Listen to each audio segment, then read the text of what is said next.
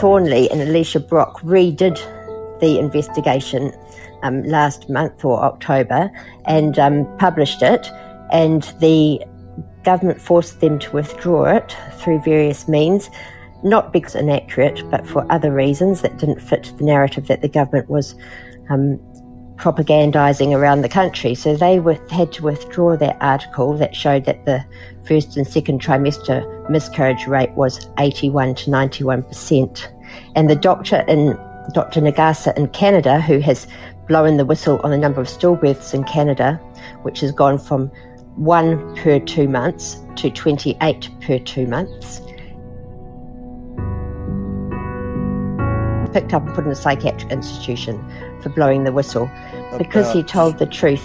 And the stillbirth numbers here are rocketing as well. And so she's out to get them in utero, and while they're breastfeeding, then they'll start at 6 months soon, and then it'll go straight through. And the scary thing is this whole mass formation situation. 2/3 of New Zealand parents want their 5 to 11-year-olds vaccinated. They can't wait to line them up and get them shot, which is very tragic.